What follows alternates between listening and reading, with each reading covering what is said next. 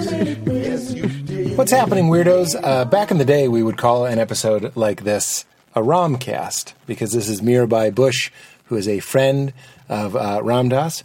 Obviously, Ram Dass has left the body, as we say, but she was with Ram Dass in India with Maharaji, Ram Dass's guru, and has incredible stories and insight and wisdom of her own, obviously, to share.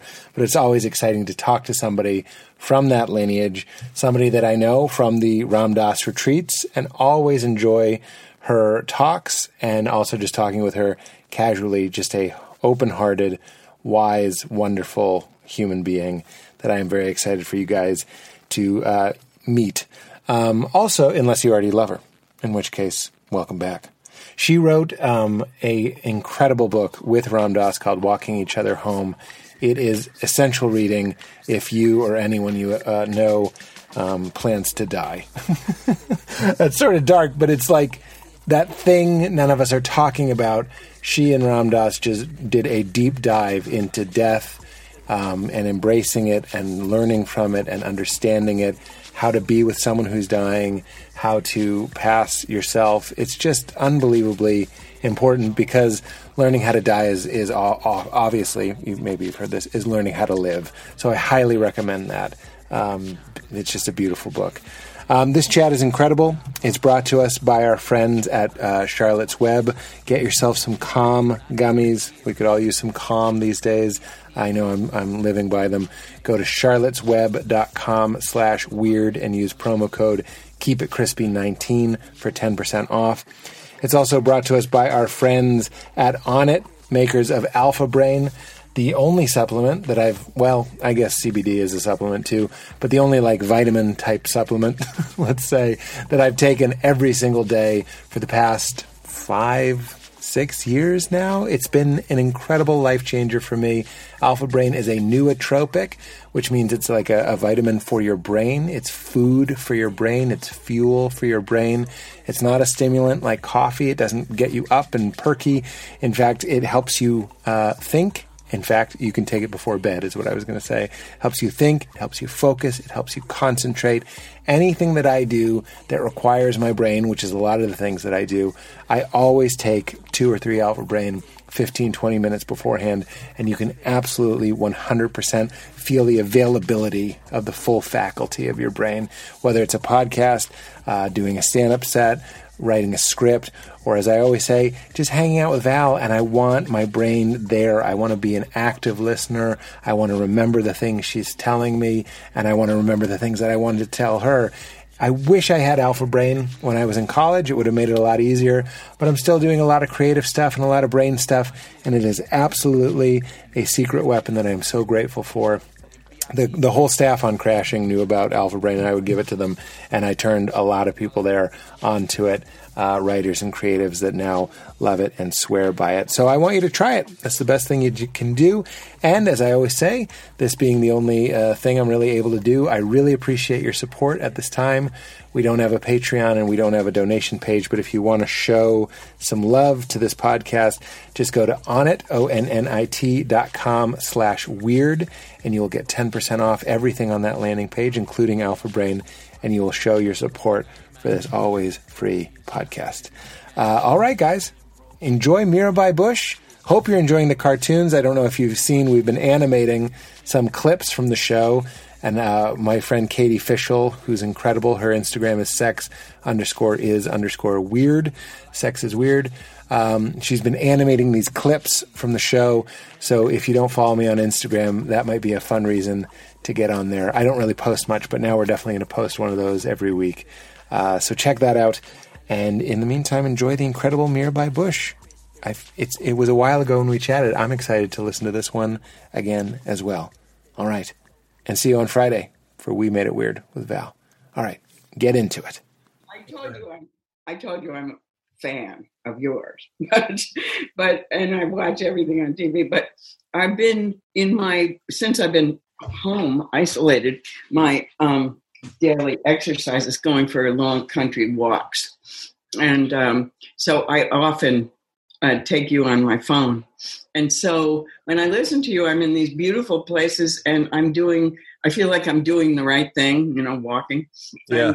And, So you're inhabiting a really positive place in my psyche. Oh, that's really special. You mean you listen to the podcast, or you listen?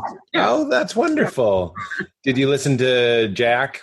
I did listen to Jack today, actually. Oh, wasn't he great? I was like, that man's just a gift. He's amazing. Yeah. He reminded me, I think you know what a compliment this is. I think I said to him on air, I was like, you remind me of Ram Dass. Like he just kept out loving me. The part that sticks out of that podcast is, I know you were raised Catholic. Yes. And if it's okay, we're recording. We'll just get into it. I'm always trying to, like, when I talk to spiritual people, I'll bring up sex and sexuality and shame usually. And I did that with Jack, and he just had, I'm sorry? I said, you want to get into it right away? We can just jump right into it. Who cares? But Jack was... I might have missed that. I didn't hear like the last 10 or 15 minutes. It might have been in the last 10 minutes, but I was talking about how everything is a practice. People say they don't want to practice, and I was like, neurologically speaking, whatever you do is a practice. Yeah. Now, this might be a remnant of my Christian shame. I was sort of saying, if you look at pornography every day, that's a practice. I wasn't really trying to pass judgment. I'm just saying we have the brain scans to show that you can sort of become what's known as a novelty addict. It sort of stops becoming about sexuality, and it becomes about just like stimulation. So I was going to like get into that and maybe, be my special boy and impress Jack and have his jaw drop and have him be like, I always knew you were a special boy, and I always knew Ram Dass loved you the most, and now I love you the most, or something like that. Like I'm trying to but instead he just stopped me and he just goes, life is hard and it's lonely and people are doing what they need to do. Like he was just saying, like, they're not just people looking at pornography. They're souls. They're humans. It's us, as Ram Dass would say. There's no one in the other boat. So like he sort of caught me in a very subtle way, even if I was just trying to like mention neurology. Mm-hmm. He outloved me, and I was like, that's exactly what Ram Dass would do. That is great. Isn't that lovely? Yeah, it's really good. It's a really good thought. And I feel like that's every time we've spoke, I know there's so much going on, and there's part of me and probably part of you that's like, oh, should we even be doing this right now? It feels like a strange time to have a conversation about anything other than exactly what's going on today. But I love your teachings, and when you talk about mindfulness and when you talk about loving your neighbor and knowing who your neighbor is and knowing who we all are and all of this, it seems like, and I'm going to give this to you, one of the things I like about spirituality is it's talking about what's going on no matter what's going on. Yeah. And you were there in the 60s, protest, unrest, and you've been through all of this. And I wanted you to speak to love. I emailed you about the Just Like Me practice. We don't have to do that, but I'd love for you to speak to the idea of some of the things that you like to teach and some of the things you've been sharing now that might be useful. I'd love to lead it, but maybe a little later after, people sure to hear me settle in as a human first. Yeah, that's a good idea. So are you asking me what I'm thinking about what's going on now in light of having been through so much? Yeah, we don't even have to launch into teacher mode. We can strip the question down and just say, how are you today? How are you right now? Good. I mean, what a question these days, huh? I mean, for the last couple of months, it's been, we ask it so easily, and then it's like, oh my God. Yeah. The answer includes so much. But yeah, I was having a really hard time with this, partly because, I have been through years of this, and I was very involved in, I was in graduate school in the late 60s, so I was involved in anti-war work and civil rights, and very involved in civil rights. And after Martin Luther King was killed, the state of New York legislated that the university should represent the demographics of the state. And at that point, it's hard to appreciate now how bad it was. But there were like 3 Black students on campus. This is the huge state university campus. And so they ruled that the following September had to reflect the state. So the freshman class was had really a lot of students of color, and mostly African Americans, because they recruited them locally in Buffalo. And so I got involved in creating program, because they were really they recruited locally. They were unequipped. Most of them never thought about going to college, and there they were on campus. And there were no Black faculty except Archie Shepp, who's a great musician, jazz musician. He and I shared an office, and we developed this, way to help people learn in a way that they could culturally relate to. And then associated with that were all kinds of things. I was part of the Black Panthers Feeding the Children program, and so many things. Oh my goodness! Wow. Yeah, and I want the Mirabai Bush movie. I really do. Your lives, when it comes to, we'll get to it, but like meeting Maharaji is just like one part of your life. Like that alone is so fascinating. Although all this led to it, and that's why, in a way, it's been so real over the last week, because I was involved in all these things. We all were, and we were protesting on the streets and getting tear gas, going to D.C.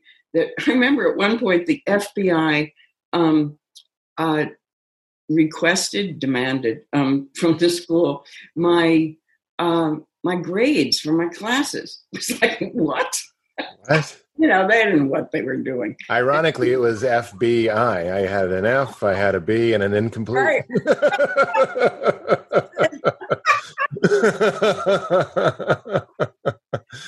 So it was pretty awful, and you can get a glimpse of it with what's going on. And so I decided I wanted to leave, and see if there was a saner way in the world to live, a more compassionate way, more peaceful way. Because that was frightening. Like, all joking aside, that was the feeling that the federal government was suspicious of you. Oh, and, yeah. I mean, yeah. Yeah, and then now we've had chapter after chapter of the federal government doing all kinds of things, But then we're just there's the 60s, we're coming out of the 50s. No one had really challenged the government before. So it was terrifying. And the police took over the campus, so they couldn't teach. So I left with my then partner, and we traveled overland through Europe and the Middle East, and then into Asia, just visiting in different places. And it was really incredible. It's totally peaceful then. You could go through, Iran, start Turkey, Iran, Afghanistan, Pakistan, India.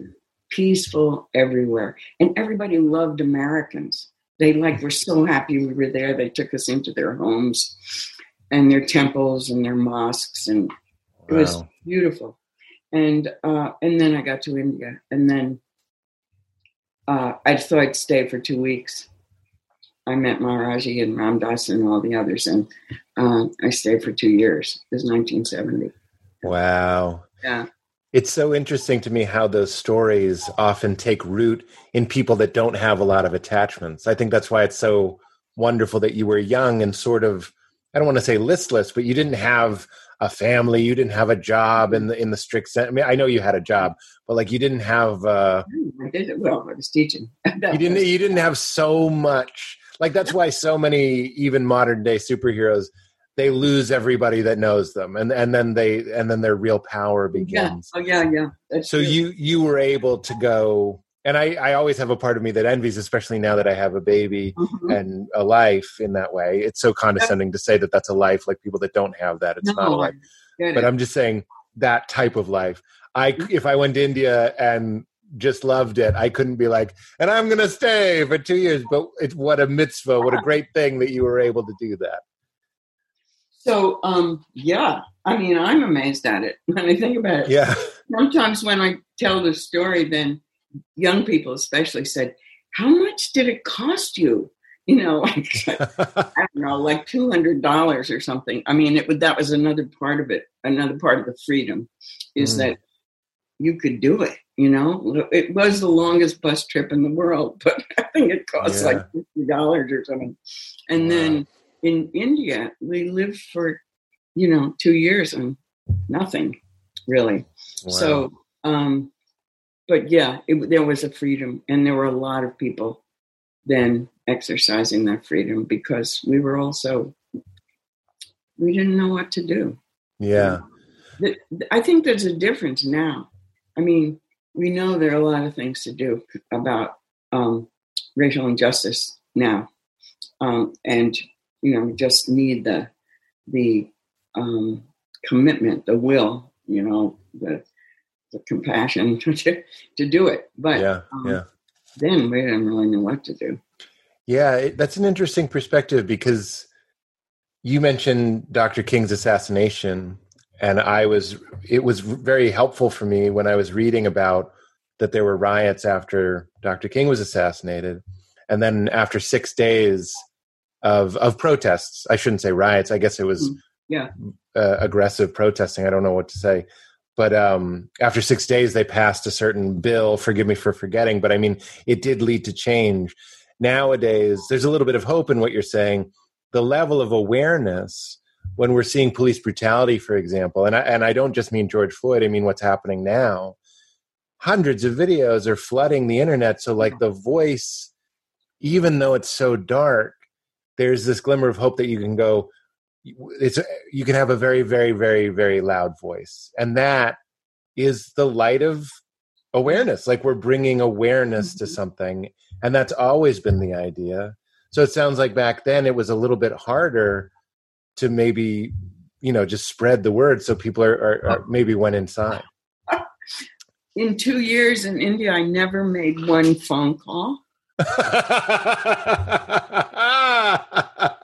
Where were your folks? You had to stand in line in 3 lines in order to reserve a time for a phone call, and then come 4 days later. I had grown up in New York and New Jersey. I had home, and I can't believe, that I didn't talk to my mother in 2 years. I mean, once I became a mother, I was like, oh my God, I can't, but it was pretty impossible. And we used to write these aerograms, on very thin paper. And then with like these fine tipped pens they had in India with ink, and that was the only communication home. So I'm just comparing that to now. Yeah. Were they freaking out? I mean, clearly you were a flower child, if I'm using the term correctly. And you did what so many did and went to the East to was it deliberately to find a spiritual path, or was it just because your heart was broken and you didn't know what else to do? It was more that. I didn't think I was looking for anything spiritual, but I was looking for meaning. I was looking for, a way of being and living that felt aligned with my inner values. I didn't call it spiritual, and I didn't set off to find a teacher or even a practice. But the second day I was in Delhi, I met Sharon Salzberg on the street, and we had been at the same school, but but we didn't know each other there. And I'm assuming you stopped her because it was another Westerner. Exactly. And there were very few. Yeah. And so, we saw each other and said, started talking. And then she told me about this course that a Burmese Buddhist teacher, Goenka, was going to teach for the first time for Westerners. And there hadn't been many Westerners in India until this wave. The Raj was there. And then I think the Indians were very happy not to have any Westerners around, and then we showed up. And the teacher that Sharon was talking about was? Goenka. Goenka. I haven't heard that name. Mm-hmm. He's died now, but he's a Burmese Buddhist teacher who was teaching in India. And he had been a businessman most of his career. And then some things happened in his life, and he went to a monastery and he learned, and he became a really great teacher. And he'd been teaching for a while when I forget exactly what led him to make the decision, but he decided, as some Westerners were showing up in Bodh Gaya, that he would teach a course for Westerners. And the word, I mean, the thing was, there was no internet, but there was this amazing underground, I don't know what to call it, but information spread. And you see something on the street you didn't know, this started in the hippie period, and then you'd connect with them and you'd share information. I feel like the only way we have to relate to that is signs for yard sales. Like that's the only remaining, maybe you're out for a walk and you see a sign for a yard sale and you go to it. But like the 60s and 70s, it seems like you'd see Sharon on the street and you'd be like, what's happening? Like, what's going on? What should we be getting into? It's like a good day in Manhattan. Manhattan can have that feel where you're yes. And they take you to an art exhibit or they take you to a show. But so much of modern life is like RSVPing with a Groupon, and it's all calculated. It's sort of lost some of that. I think that's why I romanticize the 60s so much, is I'm like, wow, like you couldn't just text somebody. You had to run into Sharon. I can't even imagine young Sharon on the streets of India. And she tells you there's this Buddhist, which at the time, I mean, you couldn't have even had that much of a context for Buddhists. I did not. Now you say Buddhist. My mom kind of knows what you mean. Oh, life is suffering or something, or the statues inside the Chinese restaurant. But you were really in the electric flow. Like life was kinetic. Yeah. And you went. And what do you remember that lighting the spark that sort of made you go, I'm going to stay in this? Yeah. I mean, he taught meditation in these 10-day courses, and we sat in silence with instruction, but it was in silence from 5 a.m. till 9 or 10 at night every day for 10 days. You sat in silence from 5 to 9? Uh-huh. That's quite a crash course. Yeah, it was. And you didn't give up? I mean, Mirabai, slow the story down. I don't know if I could do that now. That's incredible. Well, part of it was the environment. I mean, we were in this, it's called the Vihara. It was like a monastery. And there were about, I can't remember, I think there were like 75 of us there. And a lot of people who came back and became teachers, Joseph Goldstein and Wes Nisker, and Ram Dass was there, and Krishna Das, and Ramesh, and a lot of people, those we remained good friends. We brought it all back here. Yeah. But, but yeah, I mean, it was, that kind of group, what is that called? When you just peer pressure, although we weren't intending to pressure each other, but we were all there in that room. And you didn't want to be the one that walked out. Up and start screaming. Didn't feel right. Yeah. I completely understand. This is why I can't do yoga with like a class online or something. I need to go. My ego, I mean that in the helpful sense, needs to go, I can't quit. Like, especially if Val's with me, it's not that I'm competitive with Val. I'm like, it motivates me to stay. I'm like, we're going to stay. We're going to do this. But like during the breaks, I mean, please, I couldn't be more interested. There's young KD, Krishnadas and Ramdas and Sharon. During the breaks, are you commiserating about how hard it is? I mean, you guys aren't who you are now. No breaks for 10 days. No breaks! No break to talk. Also, we were not allowed to read or write or talk to each other. Yeah. Wow. So we just meditated. We got into it, needless to say. Like it broke you. You basically, it was almost like I don't want to, I say this with respect, like almost like a military training program, like a boot camp. It's like, we're going to break you and you're going to be a meditator at the end of this. Yeah, but it was done with so much love that it didn't feel that way. Of course, you could leave at any time, Right. But you didn't. I don't think anybody did, but but there's more. So when the 10 days were over, we all said, we're not ready to go. We want to do this again. So we took a couple of days off and talked like mad and did another one. We did 4 in a row. You did 40 days? Yeah. Didn't Buddha do 40 days in the woods and Jesus did 40 days in the desert? Quarantine comes from 40. No kidding.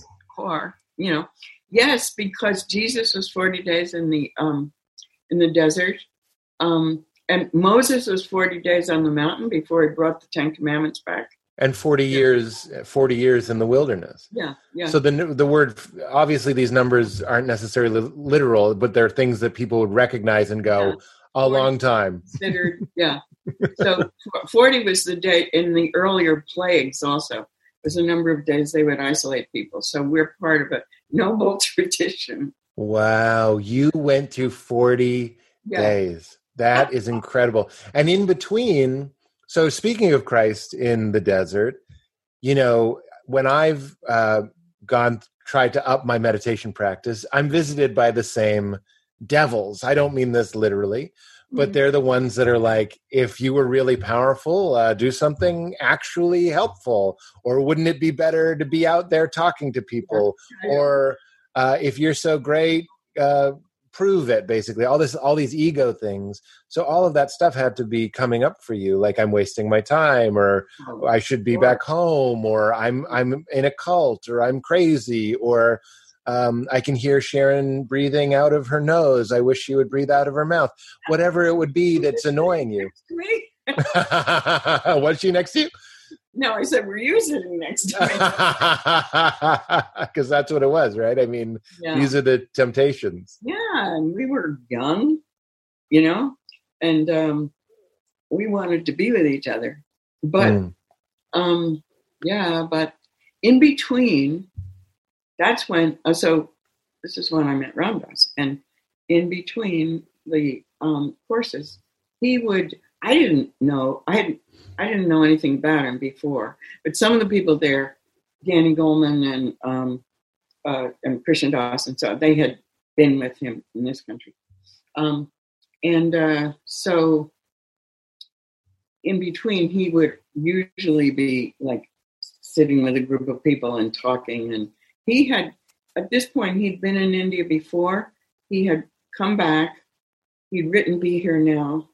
And then he had gone back to India the second time. And Be Here Now came out while we were in this monastery. We got the first copy. It was in a box in the beginning. Yeah. And, I've seen that box. He, he was just full of talking about these things at the time. And it was, of course, extremely helpful because we were, even though we did all these days, we were still, we were Westerners steeped in Western psychological and, intellectual ways of thinking. And he was so helpful. But we also wanted to get to know each other, because we were, as I said, we were young. Everybody was pretty beautiful. We were like looking, there was nothing, you couldn't do anything, but you could look around. And so we really wanted to see who was there.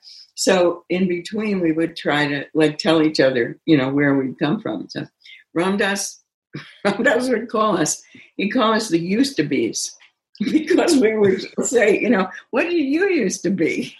Oh my God! And he'd say, you should be here now. That was, we were just hearing this for the first time, So it was great. He's still, even at that early stage of his teaching, although he's pretty established, so much suffering during my quarantine. I have to do the same thing. What did I used to be? Oh, I used to be the fancy comedian. Be here now. I don't say be here now. I like to say something else I heard RD say, which is just this moment, which for some reason it feels more gentle. Be here now feels like a domineering. Yeah, it does. I love be here now, but I'm saying just this moment. Yeah, that's great. Or wilting. It's just sort of like, oh, I give up. It's just this moment, just this moment. Because I've said this a million, but it's the most helpful thing that I can share. So I'll say it over and over on this podcast, is like, if I start telling a story of what today looks like or what this morning looks like, and then go, well, what will the afternoon look like? And it's too similar. It's too much like the morning. And then the evening is too much like the afternoon. And Tuesday is too much like Monday. That is me creating my own suffering. But if I go just this moment, it's all here. It's all now. And then even when I think back on how long we've been quarantined, I can't really remember it as a story because there's been so much melting into it that it's just become one long moment, which I have to think is what you were experiencing in those 10-day chunks. You lose what you used to be and you just become the still point of the moment. Yeah, absolutely. So much. I mean, because we were just watching our minds the whole time. Wow. Yeah. Wow. What was the practice? What type of meditation was it? It was Vipassana, which is a form of Buddhist meditation. Mindfulness has been distilled out of it, but basically it was very formulaic. For 3 days, you just watched your breath. So you brought your attention to your breath. You just watched your breath for 3 days. And and then you learn to come back over and over, and you learn that when your mind wandered off, which it always did, you bring it back. Well, that's what Sharon said. And I know that Sharon says that. She goes, that's meditation. Meditation is coming back.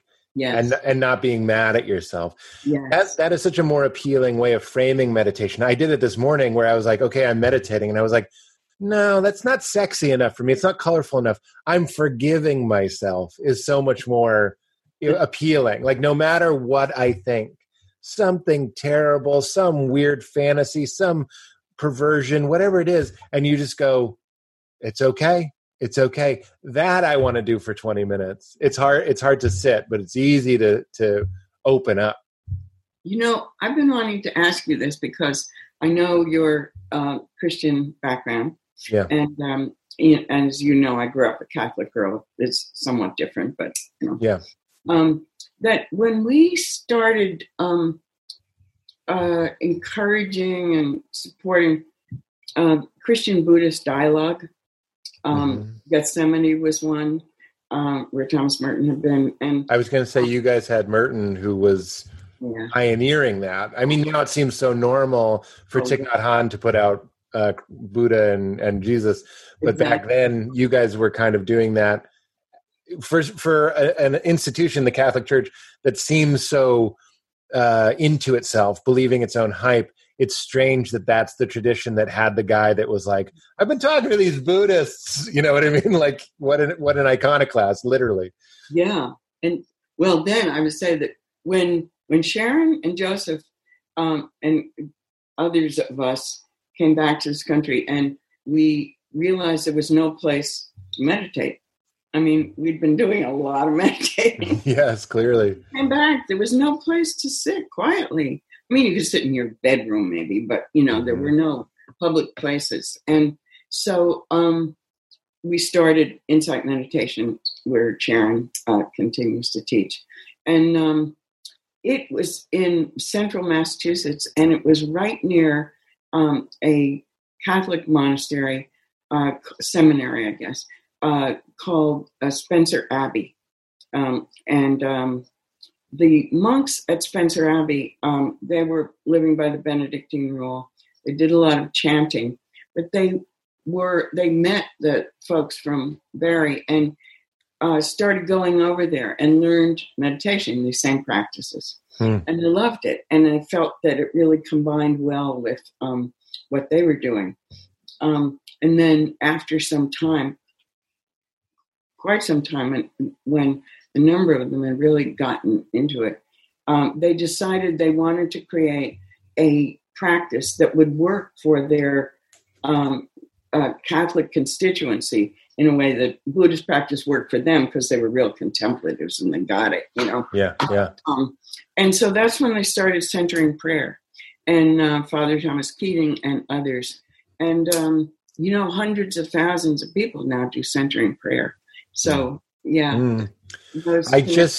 Thomas Keating is a name that keeps coming to me. I've just started getting into him. Isn't that weird? Isn't it strange that life can be long enough that, like, I'm 41 and I'm just finding out? I've been so close, and I just learned the welcoming prayer, which is something that he popularized. He's so great. And you love Richard Rohr, right? And I love Richard Rohr. So how did I miss it? I mean, it was right there. There's so much. Yeah, there is so much. But here's what I want to ask you. So when we were first started all this, interconnection, exploring, there's one book called Benedict's Dharma. But, then when we started teaching these practices in secular settings, of course, in America, most people in secular settings are Christian. So, particularly when we worked with the Army and some others, I forget where it first came up, but often people would say, and it came up in the Buddhist Christian dialogues too, that silence. We don't like silence because it's an invitation to the devil. And I had grown up always hearing that, idleness is the devil's workshop, but idle hands. But I'd never heard it in terms of silence before. And so I thought about that. And when I worked with the chaplains in the Army, they really had a very difficult time with the idea of silence. And because they said that it creates an opening for the devil to enter. And so I thought about it. And now I think that, where did that come from? I think it's because, as you were saying, when you're sitting, every wild idea, every negative emotion, anything that you could possibly think arises. You learn to not act on these things, but your better angels tell you not to. But everything arises, and you can see some really dark places in yourself. That's right. And I think that was that's what it is. I mean, I think that's where that idea of the devil entering comes. What do you think about that? I think that's right on. I think you completely understand it. Richard Rohr talks about that. He's like, if I had told my, I don't know the term sometimes, but his head, friar at his seminary, that he's going to love his thoughts, he would have been laughed out of the school. He said that came much later. So this is what we get, is what we call willpower Christianity. It's sort of like whistling in the dark. And that is definitely the Christianity that I was raised in, which is like, you better think about what is just and right and holy and good, because if you're left to yourself, original sin, and you're a piece of shit, and like, you're just going to you're going to drag yourself straight to hell. It speaks to the distrust of your humanity, which is so strange to me, that the whole point of Christ was to show that humanity and divinity are overlain on each other. And even though they don't, make logical sense, he was there to be an example, to go like, so with me, so with you. Like, this isn't a flaw in the system to be human, and to compassionately observe your ugliness, or your whatever the hot button things are. It's usually lust and violence or hate. Mm-hmm. I'm rewatching The Sopranos. It's funny because I had a difficult conversation with my mom, and I was like, that's it, I'm rewatching The Sopranos, because he does all that work with his mom in the show. Right. And whenever his therapist suggests that he's mad at his mom, he is literally violent to her. And I was like, that's how we are to ourselves. That's how we treat ourselves. If you have an ugly thought, I'm so proud of Val and I, and the satsang, which is a fancy word for this community of Ram Dass people, how we can share our ugliness. What is gained by pretending it's not there? We're just brushing the front of our teeth. We're never getting the back of our teeth. It's just, as long as you look good when you're smiling, you're fine. And that's not just Christians, that's just humans. That's just humanity. Yeah. But to get into a place, and this is what Ram Dass did for me, and this is what meditation's done for me, where you can see what is the most terrible thing? See it, name it, and identify as the witness that's watching it. And go, that's not, it doesn't have to possess me.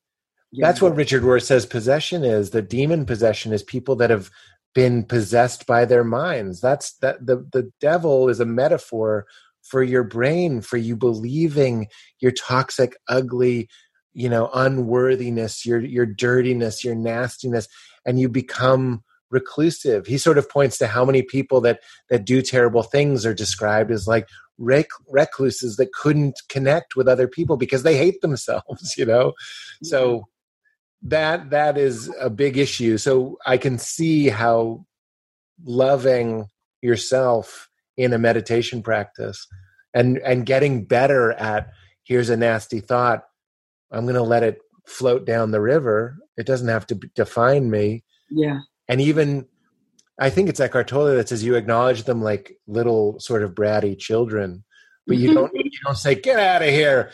You acknowledge them. And what a inversion of what I was taught. You can love it and say, thank you. That's what the welcoming prayer is. That's Thomas Keating's thing. He's like, I welcome everything, every feeling, every thought, every situation, because I know it's for my healing.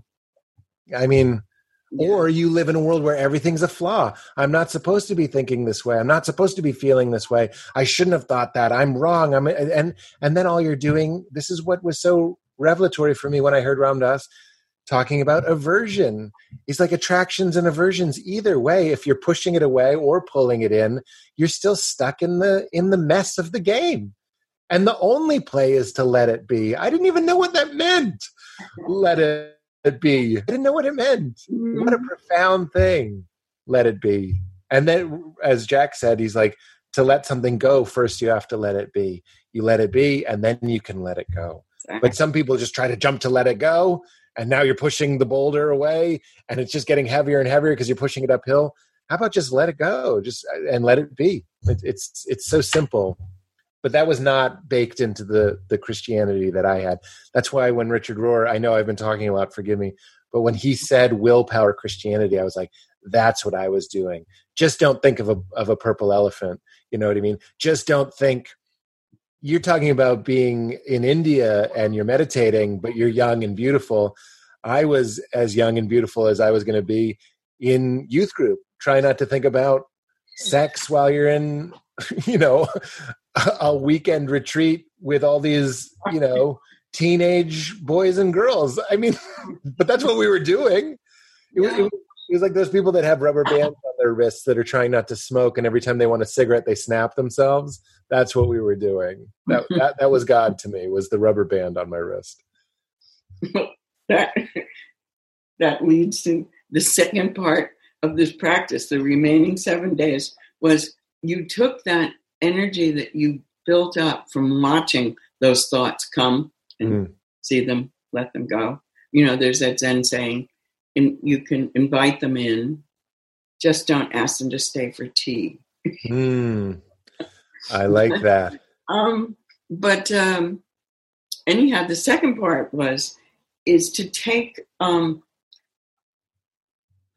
that energy that you've refined, and it gets very intense, as you can hear, 3 days of just that. And then you take it, and then you take your awareness through your body. He called it sweeping. It's not like Shavasana, deep relaxation after yoga. You're not trying to do anything. You're not trying to relax. You're just noticing what's there at each part of your body, starting from the tip of your head. Yeah, and then you slowly, with your eyes closed, from within your body, you notice everything in each part of your body. It goes very slowly at first, and then from your feet, you move back up again to your head, just noticing what's there. And as thoughts come again, you let them go. And we did that for 7 days from 5 in the morning till 10. Wow. Mirabai, you're sort of blowing my mind because that is the most recent addition to my practice, because talk about Thomas Keating, right? There are all of these things, and I'm sure you've experienced this, where you read something again and you're like, wait, everybody was talking about embodiment. I just always ignored it. I just was like, I don't know what that means. So I'm just like, that would happen with me and Ram Dass or Eckhart Tolle. I would listen to them, and like one of the 9 things they were saying, the one thing I was ready for would come. Yeah. Lately, what I've been doing is that sweep. And I was just reading this morning that Eckhart Tolle is saying, like, keeping a part of your awareness. I'm not using woo-woo. I literally just mean your focus in your body. He always goes to your hands. I think the reason is there's so many nerve endings in your hands. Mm-hmm. It's easy for you to close your eyes and go, how do I know I have hands? Even if don't move them, but how do I know? That's like a sweep of just your hands. But you were doing that. Yeah. Here's a way to westernize this, by the way. That this is where the power is. It's not power in how we know. It's not going to get you a table at a restaurant, but like you'll feel it. I mean, could you speak to that feeling of aliveness that would, I have to imagine, would be surging in you? Like it's intoxicating. Yeah. Well, it might get you a table if there were still tables at restaurants. But I remember traveling with Ram Dass in the early days. As I said, we were in India for 2 years, then we came back together, and then with others. And then for the next 50 years, I think, we did so many things together, teaching, traveling, writing, so on. So in the beginning, I remember traveling with him, and because he was so in this moment, everything would just, like, he could walk into a restaurant and not know anybody there, and all of a sudden everybody would be rushing to find him a table. He just had such presence, Yes. And just with the most ordinary encounters, like giving your ticket to the airline person or something, I learned so much from him. I didn't have that vast, vibrational presence, but I learned to, be really kind and loving and open in ordinary exchanges. Because you're in the moment. I mean, if I'm hearing you correctly, see, there was a little bit of a cart before the horse again in my tradition, which was like, be kind because you're supposed to be kind. But what I didn't realize was like when you're really locked in to the reality, I love how Eckhart Tolle is almost funny, where he's like, thinking anything exists other than the moment is insanity. He's basically like roasting you. So if you can really put the needle on the record just in the moment where you're handing your ticket to the ticket collector at the airport, you're going to be kind because you're being aware, you're being present. That's where kindness sort of happens in spite of you. You're not thinking be kind. It's not willpower kindness. It's just the natural.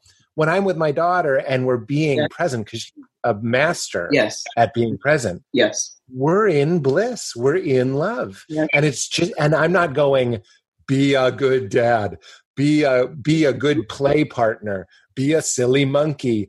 I'm just watching her, and I'm feeling the air resting on my skin, and I'm smelling her. All of these things that can bring us into the moment. Like we know when we have a great memory, what the air felt like, what the smells were, the colors were alive. You can bring that into the ordinary. I thought for sure I was almost hoping that you were going to say that Ram Dass, because one of the things I relate to him is that he could be grumpy. And I was like, if you want to see me get grumpy, have me get off a plane, my third weekend in a row, and the car isn't there. This is such a high-class problem in such another life. Mm-hmm. But like when you're traveling and you have to get off and you're calling a car service and you're just like, you had my info. Where are you? I lose myself. Uh-huh. And I know RD would have, I'm not fishing for that story. It's not that kind of show, but I'm also just as fed by the story that how is this anyhow?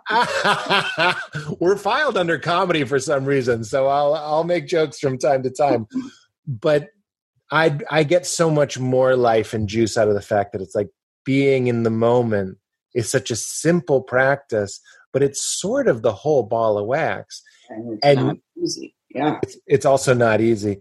You're reminding me that Ram Dass would talk about being tempted by this power, that he was like, by being present and by being loving, I think I could sleep with anybody I'd want to.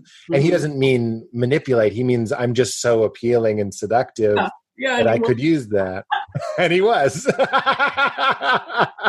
Actually, he was gay. So he was bisexual, but he really was gay. So yes, we never had that between us. It was such a relief. I got to be having sex with this beautiful person. You could get that out of the way. But he could be more than grumpy. There was one of the things we did over the years was Seva Foundation, and that was after we came back from India. We wanted Maharaji. Your audience knows who Maharaji is. I'm pretty sure they listen this far. Maharaji is Ram Dass's guru, and your guru, I'm assuming. And he sent that one of the people with us, and he's actually been on CNN a lot during I was going to call it the plague. Larry Brilliant. Larry Brilliant. And he's been really good about everything. And what I love is he started almost every interview by saying, well, first, I want to say, it's not the zombie apocalypse. That's settled for a while. Yes. Coronavirus. But anyhow, when he was with Maharaji, he had trained as a doctor and then hadn't practiced yet. And many people were just out of college when we got there. I had a life. I had actually been married before and then went back to graduate school, so I was a little bit older. But Larry had gone to medical school, but he hadn't practiced. And he'd come overland on his hippie bus. And Maharaji sent him to Delhi to work on the campaign that WHO, the famous WHO, was running to attempt to end smallpox. And as you may know, smallpox was the first infectious disease on the planet to be eliminated. There are 2 strains in laboratories, one here and one in Russia, but doesn't exist in humans anymore. And it was a really big deal. I mean, people were dying, and it was a terrible scourge. So they worked on it. The last case was in 1976 in Bangladesh. Larry was part of that, and others who were part of it. We came back to this country and we all wanted to give something back.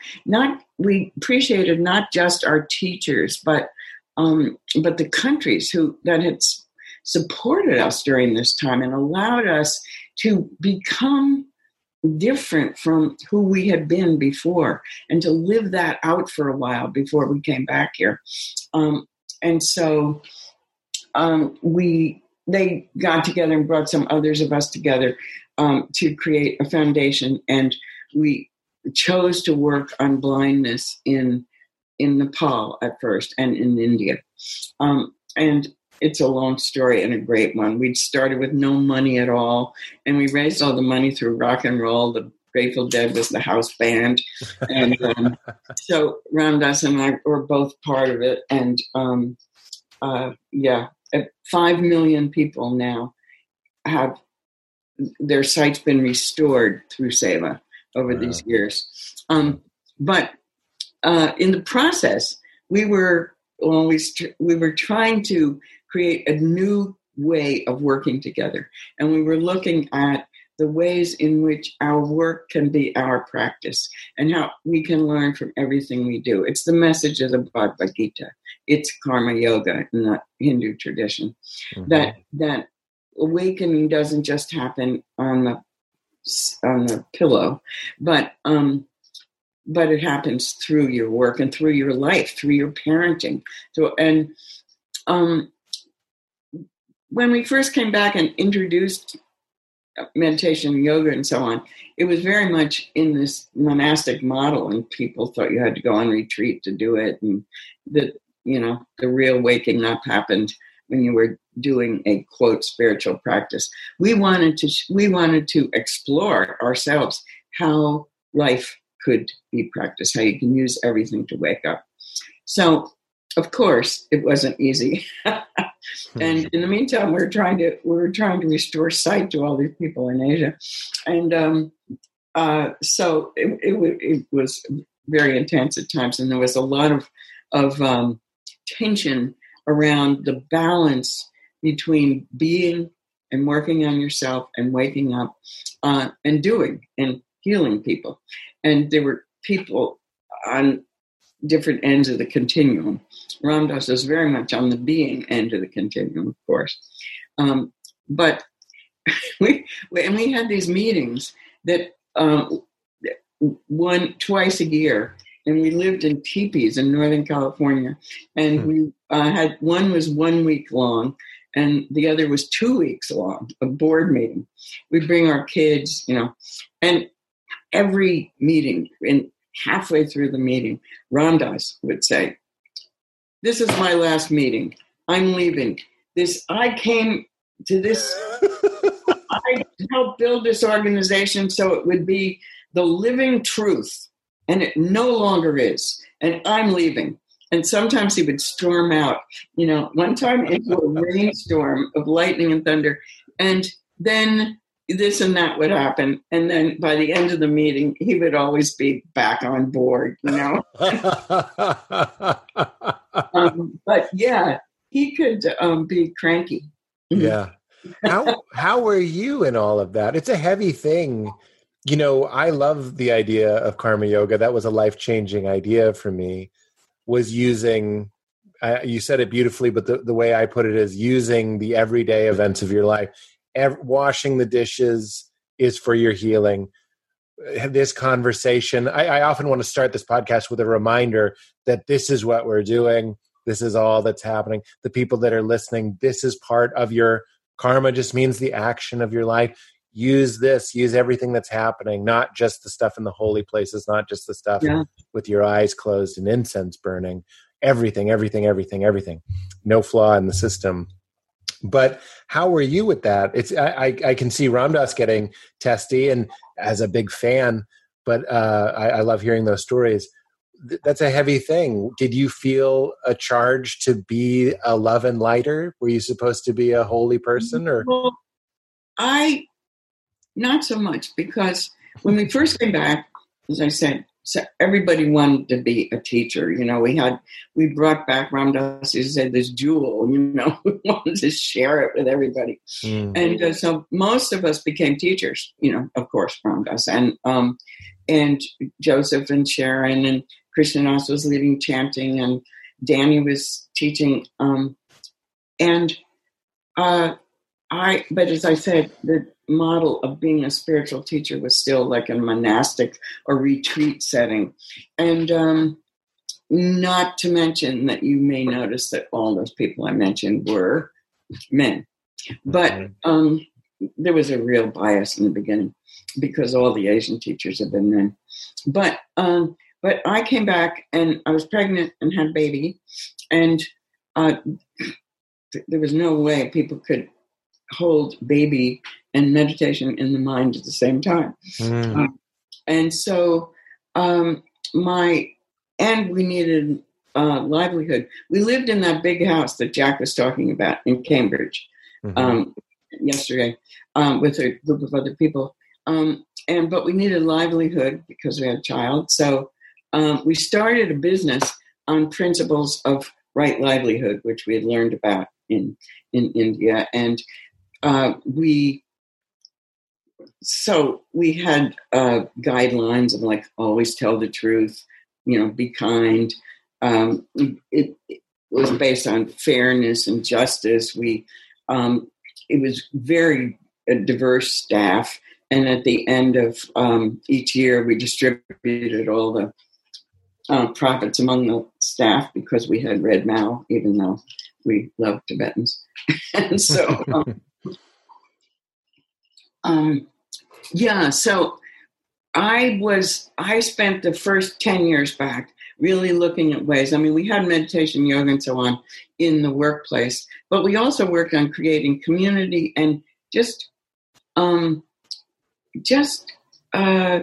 setting the intention that we learn, that we use everything we're doing to wake up. And we'd have weekly meetings with everyone. We all sat on the floor, and we'd open the meetings reading the I Ching, and then we'd see what that had to do with what we were supposed to do. We had 65 people working, so it was a scene.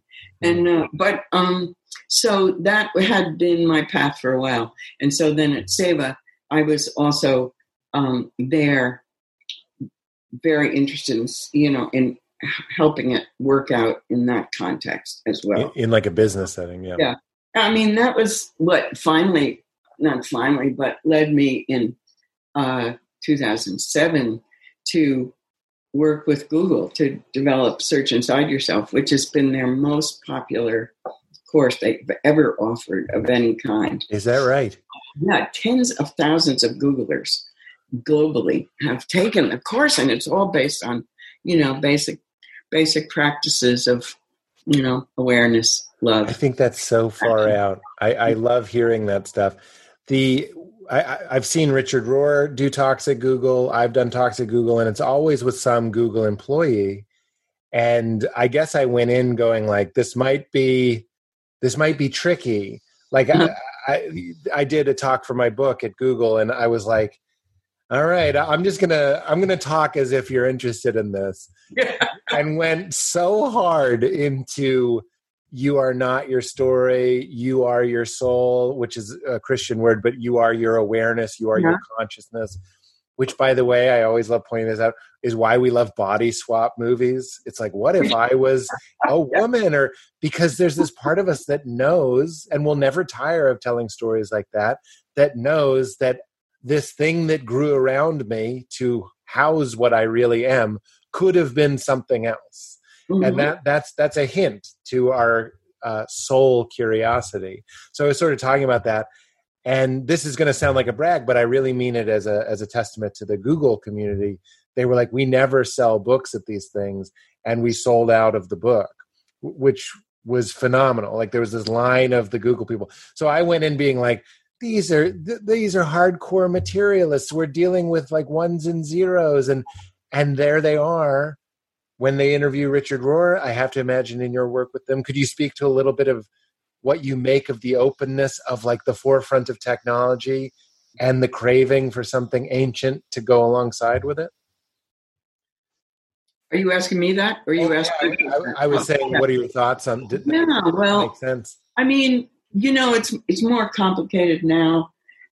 So I was there like 2007 to 10 working with them. I wasn't there all the time, but and in the beginning, there was such a spirit of, we're going to do something so great for humans on the planet. We're going to not do evil, and we're going to make all the information in the world available to all the people in the world for free. Mm. And they, it was the spirit there. It sounds like the 60s, doesn't it? It sounds like something.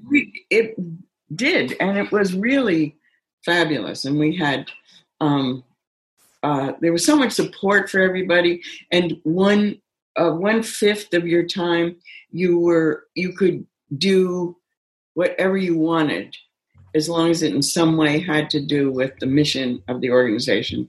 That's how we did Search Inside Yourself. People use their 20%. So, things have happened, but it was very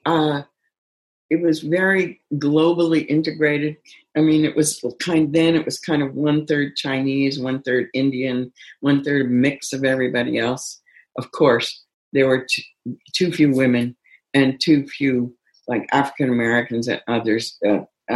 But everybody was young and really enthusiastic and wanted to change the world, but what they thought was a really positive way, and so much so that they really overlook things like issues of privacy and so on that have been revealed later. But so they were very curious, and I think having all that Asian influence really was part of my friend Gopi Kalayil, who I've taught with a lot, he was the one who introduced yoga into Google and is still there. He's the head of brand marketing and the chief yogi. And they had more yoga classes going than, and probably still, than any other institution in the world. Wow. And I think, so the opening had to do with all those things. And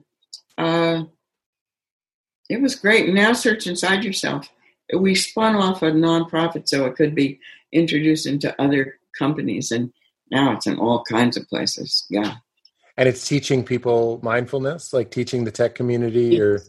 Yeah, it's basically meditation, mindfulness meditation, compassion meditation, loving kindness. And then we developed a number of interactive practices like mindful listening and mindful emailing. And then the practice you mentioned before, Just Like Me, which has to do with cultivating compassion, essentially. You've mentioned it a couple times, the idea of being a woman teacher, and we sort of glazed past that. That was my fault, having a baby at a time when you were becoming a spiritual teacher. I was wondering if you could speak a little bit about what that was like. I mean, it's still something that exists now, but being a woman in this field that we do, when you think of the spiritual teachers, you go, this guy, this guy, this guy, this guy, traditionally. Yeah. And I'm trying not to be guilty of just being like, what was Ram Dass like? What was it like for you? You were there. You did those. You were with Maharaji. Your heart was filled. You came back. What was the stigma? We want to think everybody was groovy, but it couldn't have been. I mean, it can't still be. Yeah. Well, it was, inherited, as I said, from... We learned to meditate in these very male environments, in Buddhist monasteries, or all the Tibetan teachers, and they were all men. And we learned that way. And then, of course, we even though women's liberation had been happening in the 60s, still, as we know, this culture still had a lot of... It was still leaning on patriarchy. And so I think that was part of the reason, those were parts of the reason that it happened that way when we came back. And some of the Asian teachers, the older teachers who came to this country, I think just about all of them were also men. And even when Sharon started teaching, she was also young. She was 19, I think, when she went to India. She was an undergraduate, anyhow. But it's a hard question to answer. I had a background. As I said, before I went back to graduate school, I had already been working, and I worked at Cape Canaveral on the first manned moon launch, Saturn Apollo. And it was really a male environment. You worked with that? Yes, I did. Oh, my goodness. I edited manuals on how to fill the Saturn V with oxygen and hydrogen. I know. I was the first woman in Cape Canaveral to be issued a hard hat and a jumpsuit. Wow. And I don't know. I think, and they needed me because I had skills that other people didn't have, so they accepted me. and I was totally into it. So I don't know, I didn't question it, but it was very odd. I mean, I once worked in a big room with mostly tech engineers and tech writers with 100 men and myself. So, and then when Ram Dass, like when the first summer of Naropa, which Jack talked about, Ram Dass had 13 teaching assistants because there were so many people there.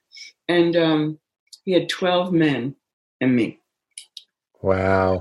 I'm not quite, I don't really know the answer to it. It was, I grew up in a home with a single mom and two other sisters. I grew up in a female home with an Irish Catholic mom who, you just do what needs to be done and you do it well and you never complain. And so maybe that had to do with me not buying in so much to a male dominated culture, but I'm not sure. I wasn't ever particularly aggressive about it, or but it seems so strange to me. Oh, I'm sorry. Oh, so that's from the perspective of why it happened to me, and and sort of why it happened for other women who weren't brought in until enough of us got together and started looking at it and talking about it and figuring out not only should it be all men, but women had so much to offer to teaching the Dharma that is just different from the way men teach it. And that was so important for us to hear the way it comes through and, so we can put that all together within ourselves. That's funny that you say that, because that's what I was I started to say was it's interesting to me that so many of the virtues that Ram Dass and others have cultivated through practice are sort of traditionally, not always, but are traditionally sort of feminine values, qualities. Yeah. Meaning, Over Your Shoulder is Walking Each Other Home, which is the great book about dying that you wrote with Ram Dass. And when I think about spaciousness, being in touch with your emotions, openness, flow, literally flow is built into the anatomy of a woman.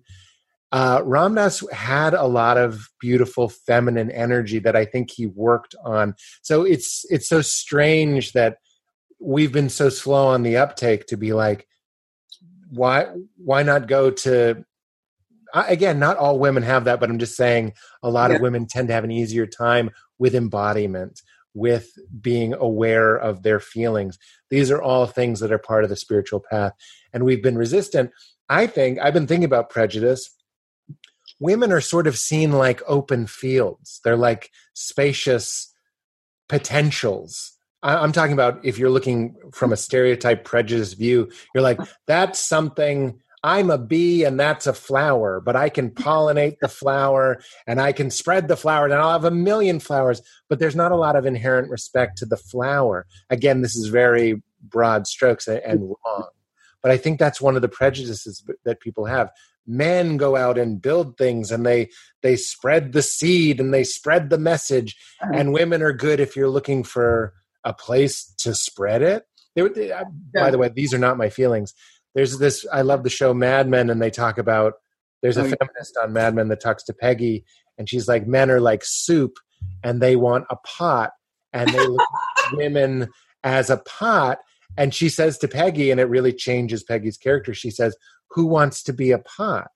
And I see that we're still looking at women as good sidekicks and good nurturing energy to the man who's going to go out and actually shake things up. But it's so strange that the men that are spiritual leaders tend to work on their feminine qualities. Yeah. Now we can listen to it because that penis has vaginal qualities or whatever it is. Yeah. Things are changing, and they have to. I mean, one thing, my experience of like women's insight, loving insight and wisdom is that I think women learn more, like move into awakening and wisdom in collaboration with others. That thinking together Low battery. is Low battery. Low battery. What's about to die? my phone. Read it, your book. Read it, walking each other home. Be like a stone, Mirabai. You sit with that phone and you tell it, your grief is welcome here. Your fear is welcome. You be a steady rock for that phone as it passes.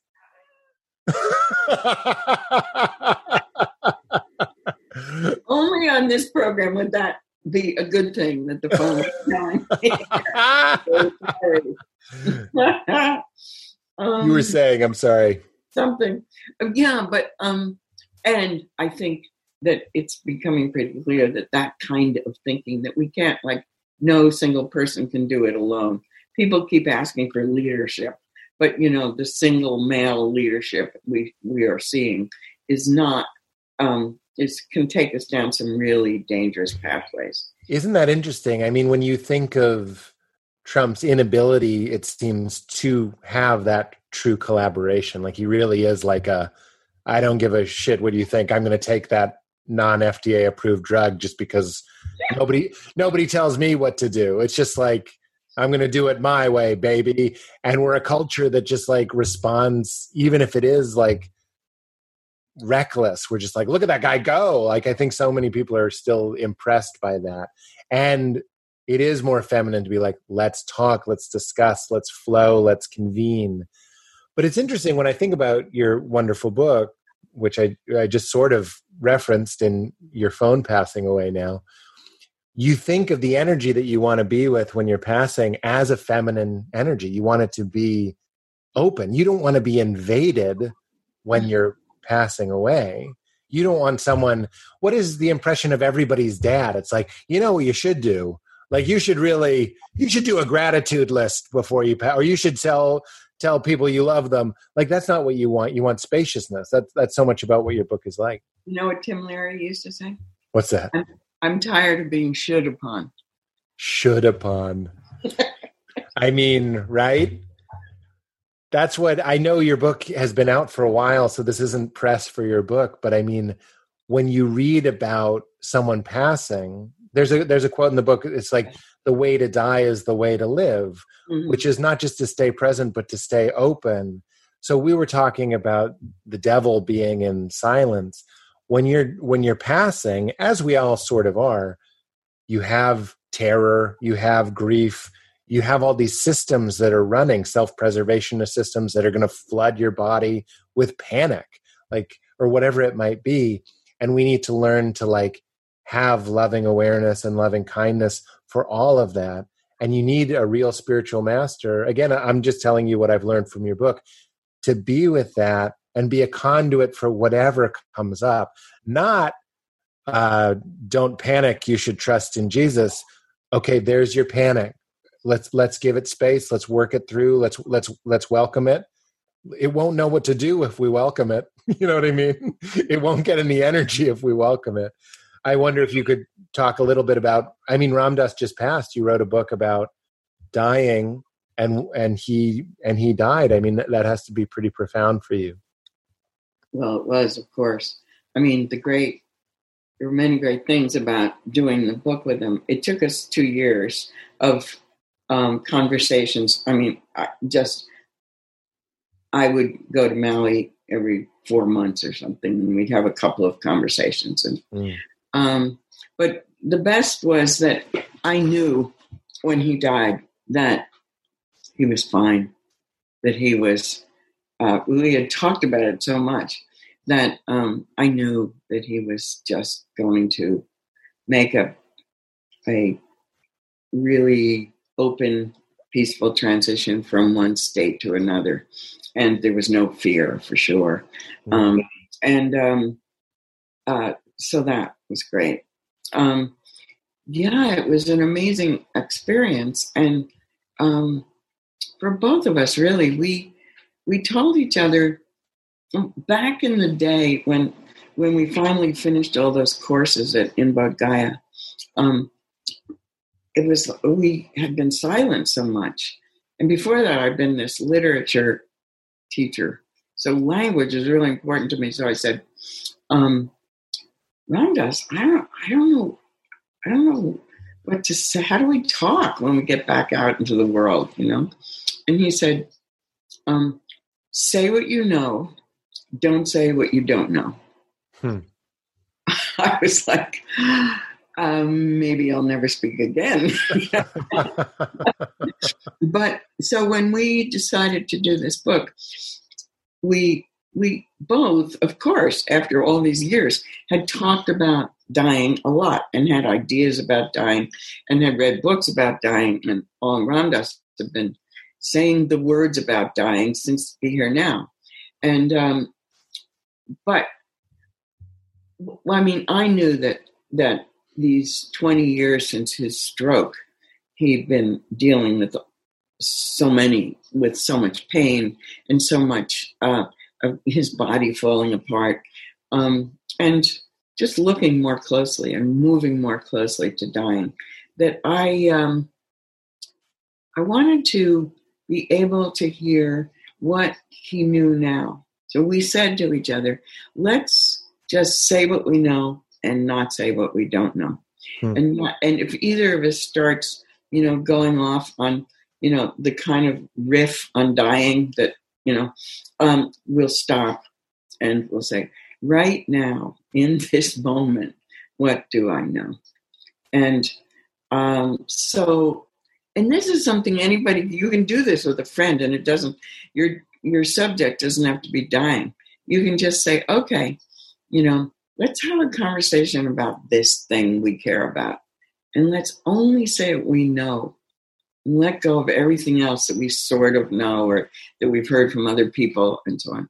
Say what we know and not say what we don't know. And so it was beautiful. It was just, every day was exciting because we didn't know what we were going to say, And it was a blessing. Yeah, the book is a blessing too. I'm so glad that it exists. I've resisted the urge to give it to everybody because it's sort of hard to be like, you should read this. But the people that seem open to it, I'm always telling them. I feel the same, But it's a heavy text. It's not like a beginner course necessarily. But the best part has been that so many people have gotten in touch. People who were dying, or people whose loved ones were dying, or people diagnosed with something, or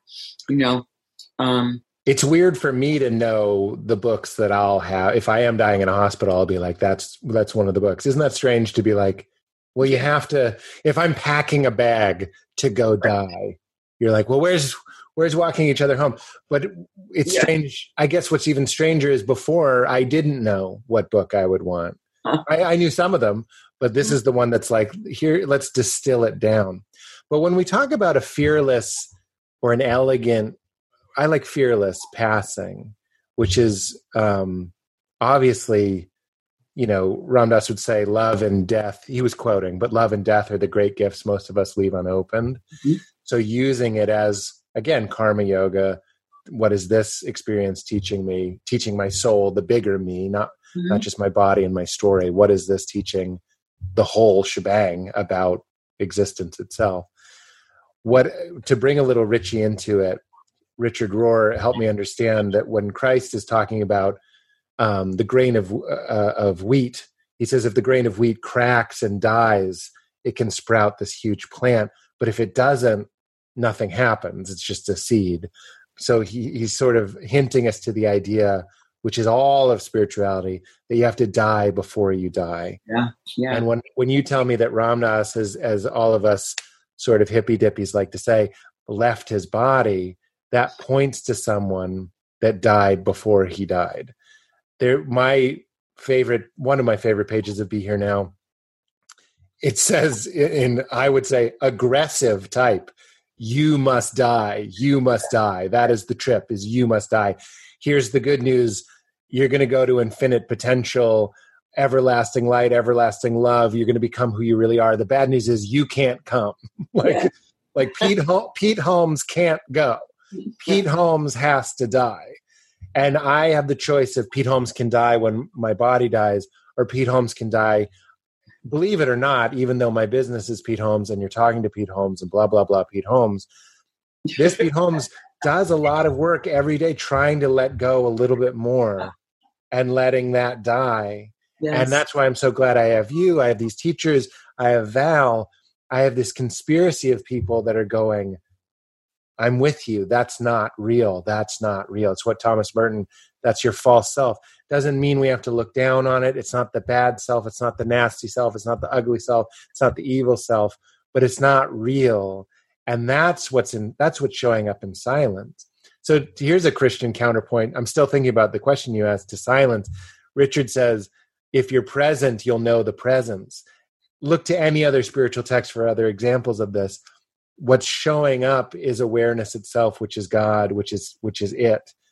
And the thing that has to die was never real to begin with. And that seems, when I was with Ram Dass, forgive me, I've told the story before, but I saw him shortly before he passed, and Dasima was telling a story about how he almost died. And she was like, she said it very lovingly. She was like, we were all so worried. And Ram Dass grabbed at the hem of her shirt and was like, I wasn't. And he really made sure that she looked at him. He did it in like a badass way, not an aggressive way, but I believed him 100%. There wasn't a show business to it. He was going, they were like, we almost lost him. We were so worried. He was like, I wasn't. I was like, that's a guy, that's a soul who knows who he is. That I feel like he learned that from his stroke and from his work, was everything keeps falling away. Here's my speaking engagements, they're gone. Here's my youth, it's gone. Here's my body, it's literally falling apart. When I was with him, you'd see half of his body was it wasn't dead, but it couldn't move and it was just laying there.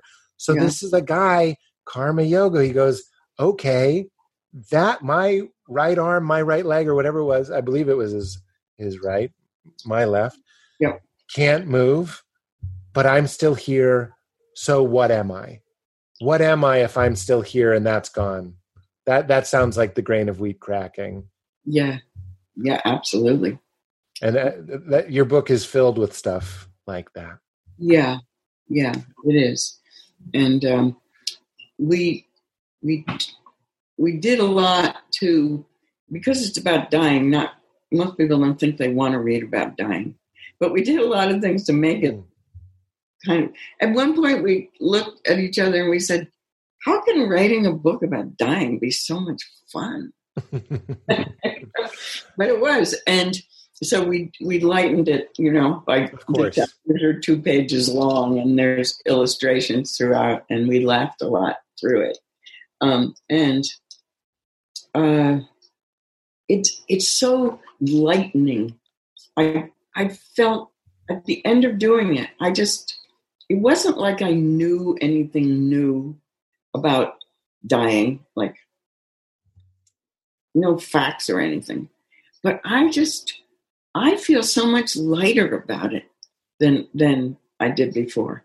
And I wasn't like really felt like I had like real deep traumatic fear of dying, but of course I had some, everybody does. But I just feel so much lighter about it now. Not quite like I wasn't, but like moving there, Mm-hmm. Another thing he said one morning was during that same time, we did think he was going to die, and we were worried. Mm-hmm. I jumped on a plane. I heard at night. The next morning, I jumped on a plane to Maui, which is not so easy from here. It's 3 planes. But anyhow, then, we really thought he was dying. We were sitting next to his bed for 24 hours. He was barely present. And so then the next day, down at the breakfast table, we're talking about what we should do. People wanted to come over. We were going to have to tell them they should keep silent. And Ram Dass wheels into the room, into the table for breakfast. Said, Ramdas, what are you doing here? He's sitting up in his chair. He's looking good. I said, people have been calling and they want to know, like, what's happening. What should I tell them? He said, tell them I was dying and I changed my mind.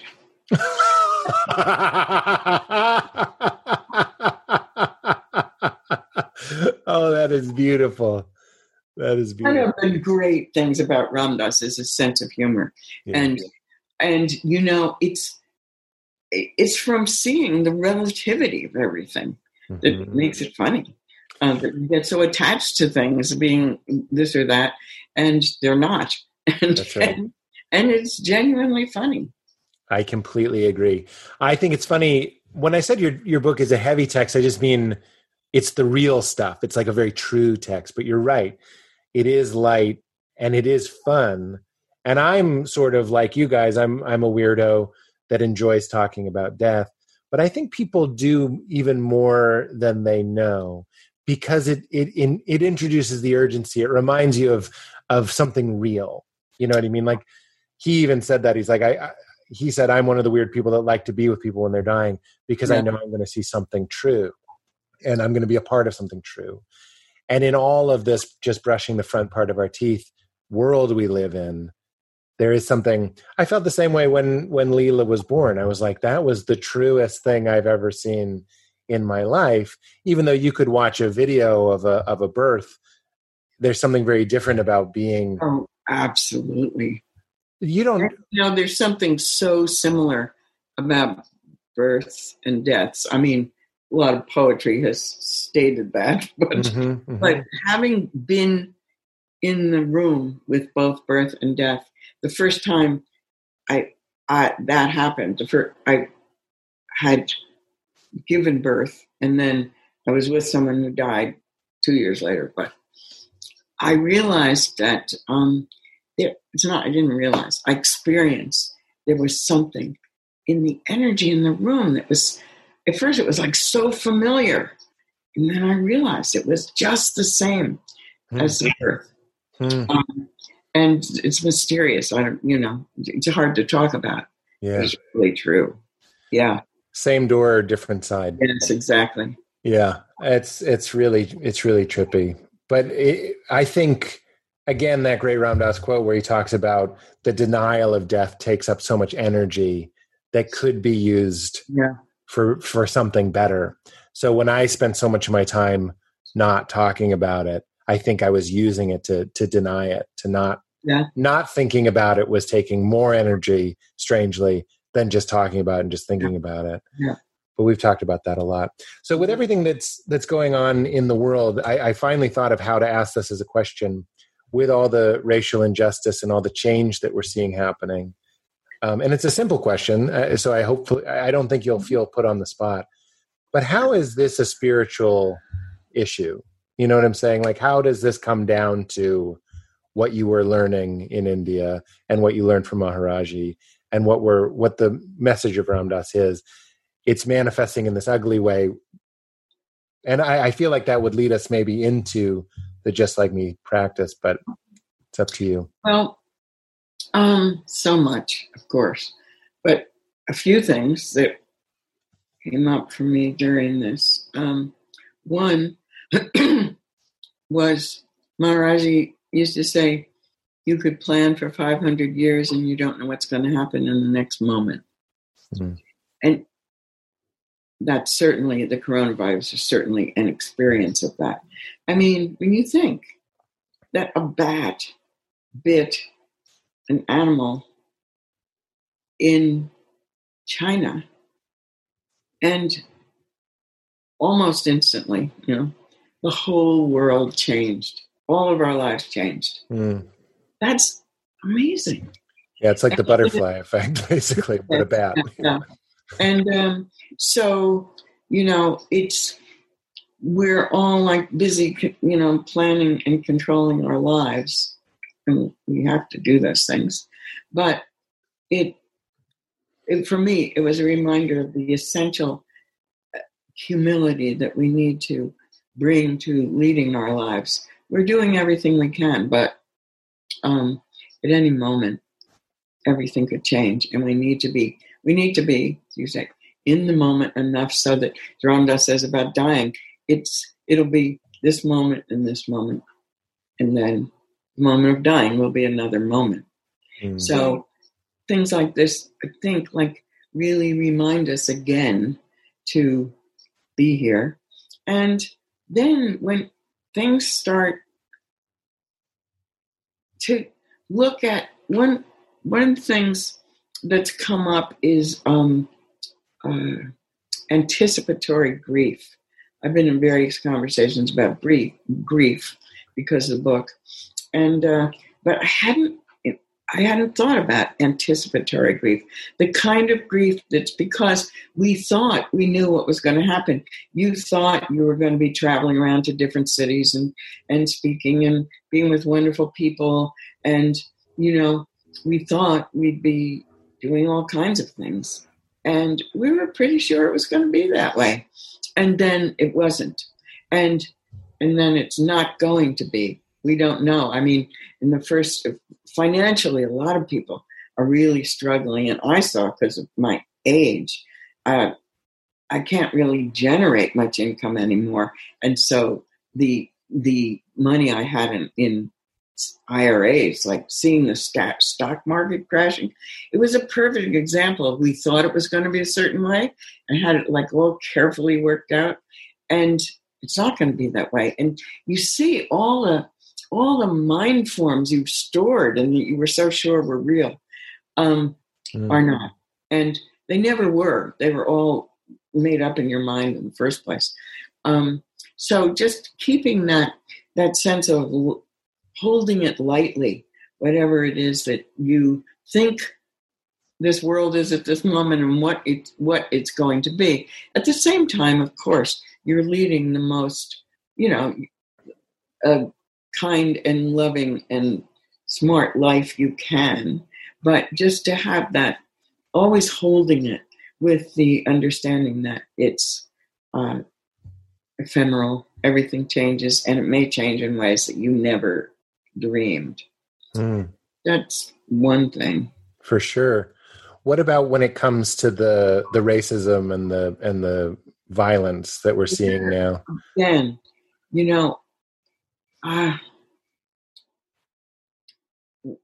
one thing there is that so much of the injustice, the systemic inequality,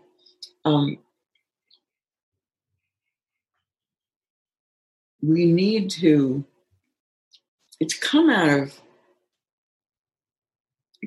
out of mainly out of ignorance, I would say, of people who are creating and sustaining these systems. I mean deep ignorance, because we could say that at this point in our history, everybody has been, well, police, for example, they all now go through this, this implicit bias training. But what commitment to spiritual development shows us is what we've been talking about all along, is how much is in there, how many fixed ideas we have, and how difficult it is for us to let them go, to acknowledge them and let them go, and dismantling racism in ourselves. It's very hard for people, but you really have to be willing to, you have to be willing to be fragile. You have to be willing to feel awful about holding these ideas and having acted on these ideas. Before you can see them, let them go, and then listen for what a more true, just, compassionate, loving way to be in the world is. So I've been thinking about that a lot. And also, I think it's not a coincidence that so many of the people who are demonstrating, and it's so amazing, are young. I mean, first of all, it's hard to be out there in that scene physically, but because it's in the natural unfolding of things for most people, it seems to be easier to be open to new ideas when you're younger. You haven't been holding on for that many years, so and so I see in that some hope for the future of this, because it's based in the most fundamental misunderstanding of who we are. That we're separate from each other, that we're essentially different from each other, that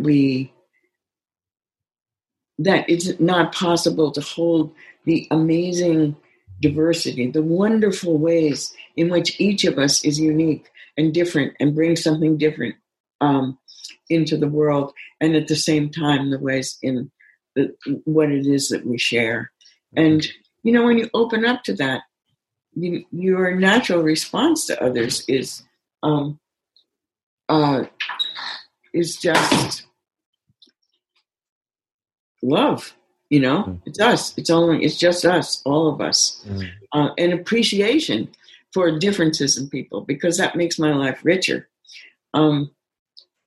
Yeah, I have to say that now I'm speaking about basic spiritual truths, but the first days this was going on, I found really hard. It just, and I think that, just seeing the viciousness, and then the whole matter of the president responding by separating us and the idea of domination of people who you are supposed to be caring for and taking care of and creating a just world for. The idea of domination is so, it so goes against what we're trying to move toward. It's funny that brought up it's almost like bad parenting. It's like, why are you doing it the domineering, scary way? It's so strange to me. Yeah. Well, what I thought that was lovely, the thing that has always moved me the most when I've heard you teach at the Ram Dass retreat, and we kept talking about it throughout, seems so apropos right now. Valerie and I talk about the Just Like Me practice, and we're like, I wish people on both sides of this could do this for each other. I mean, there's data for gazing. You put two people on two sides of an issue, if they can sit and connect in their shared humanity and in their souls, that has profound change. So I thought maybe you could lead us through it. I know you've literally done it hundreds of times, but I think I think it would mean a lot to people if we could have you lead us through it. And if you want to explain it a little bit. Yeah. So this is a practice that it's not a practice to replace all the wonderful work that many people are doing now around appreciating difference, diversity, and the importance of each of us bringing our unique history and talents into the world. And resistance too. I feel like it's not to say stop resisting or anything. It's a much more base level human thing. Right? Yeah. If I hear you correctly, I want to be careful on that too. I'm not saying, hey, everybody calm down. There's obviously a place and an appropriate place for resistance. And this practice, even if we weren't in these times, has meant so much to me. Yeah. Well, yeah, it's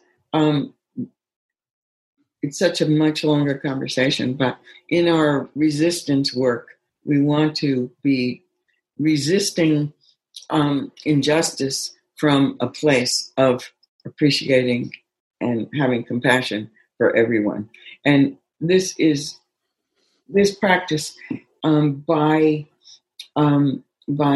increasing your appreciation for what it is we all share with each other helps you increase your compassion.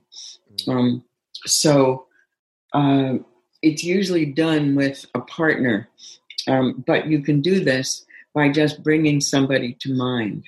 And you can, wherever you're sitting now, if you are sitting, as I said, I listen to this podcast when I'm on my walks, but you can still do that. If you're driving, don't close your eyes.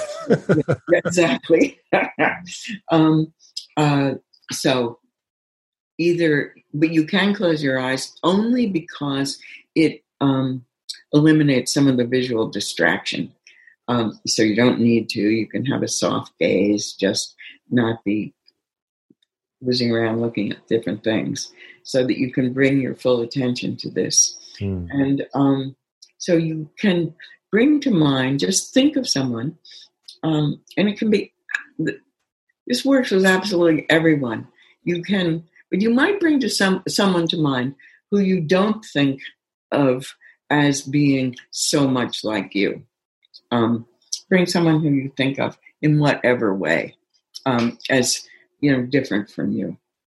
Just bring that person into mind, and, see their face, and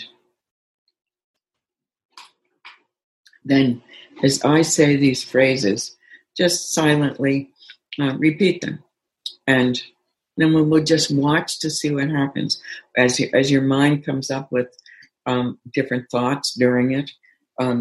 Just let them go and bring it back again to this person and what the phrases make, what it brings up for you.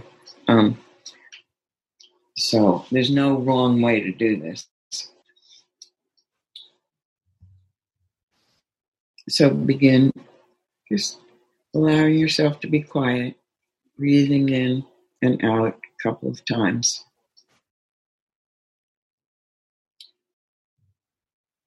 And then seeing this person in your mind. This person has a body and a mind just like me. This person has feelings, emotions, and thoughts just like me.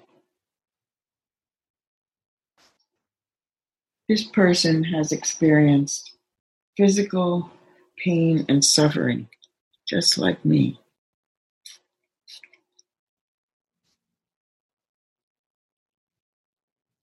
This person has experienced emotional pain and suffering just like me. This person has at some time been sad just like me. This person at some time has been disappointed in life just like me.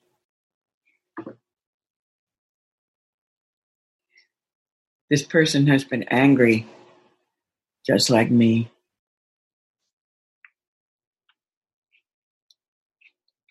This person has been hurt by others just like me. This person has felt unworthy or inadequate at times, just like me. This person worries and is frightened sometimes, just like me.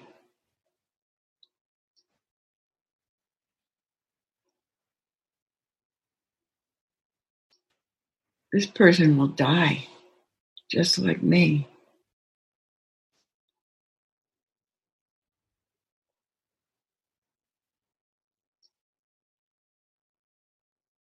This person has longed for friendship, just like me. And this person is learning about life, just like me.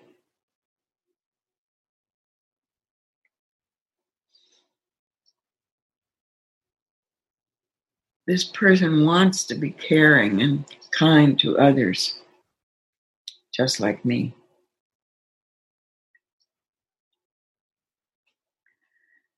This person wants to be content with what life has given, just like me.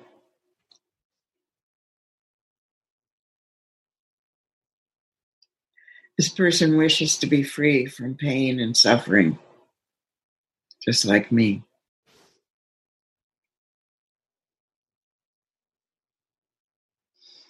This person wishes to be safe everywhere and healthy, strong, just like me.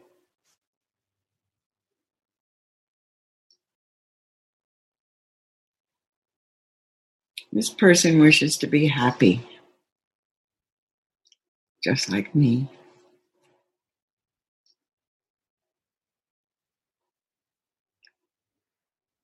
This person wishes to be loved, just like me.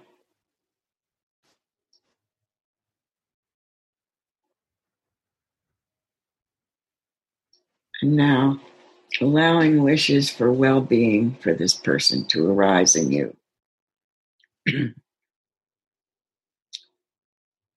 I wish that you have the strength and resources and social support you need to navigate the difficulties in this life with ease.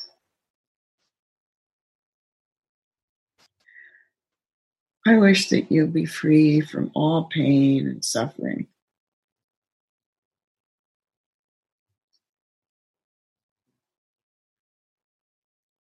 I wish that you be peaceful and happy and experience joy.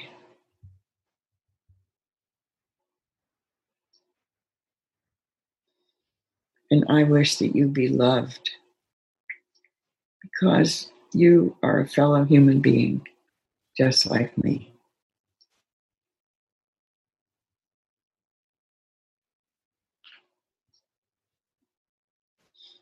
Now, saying goodbye and thank you to this person. Coming back into the room of this podcast. Thank you, Mirabai.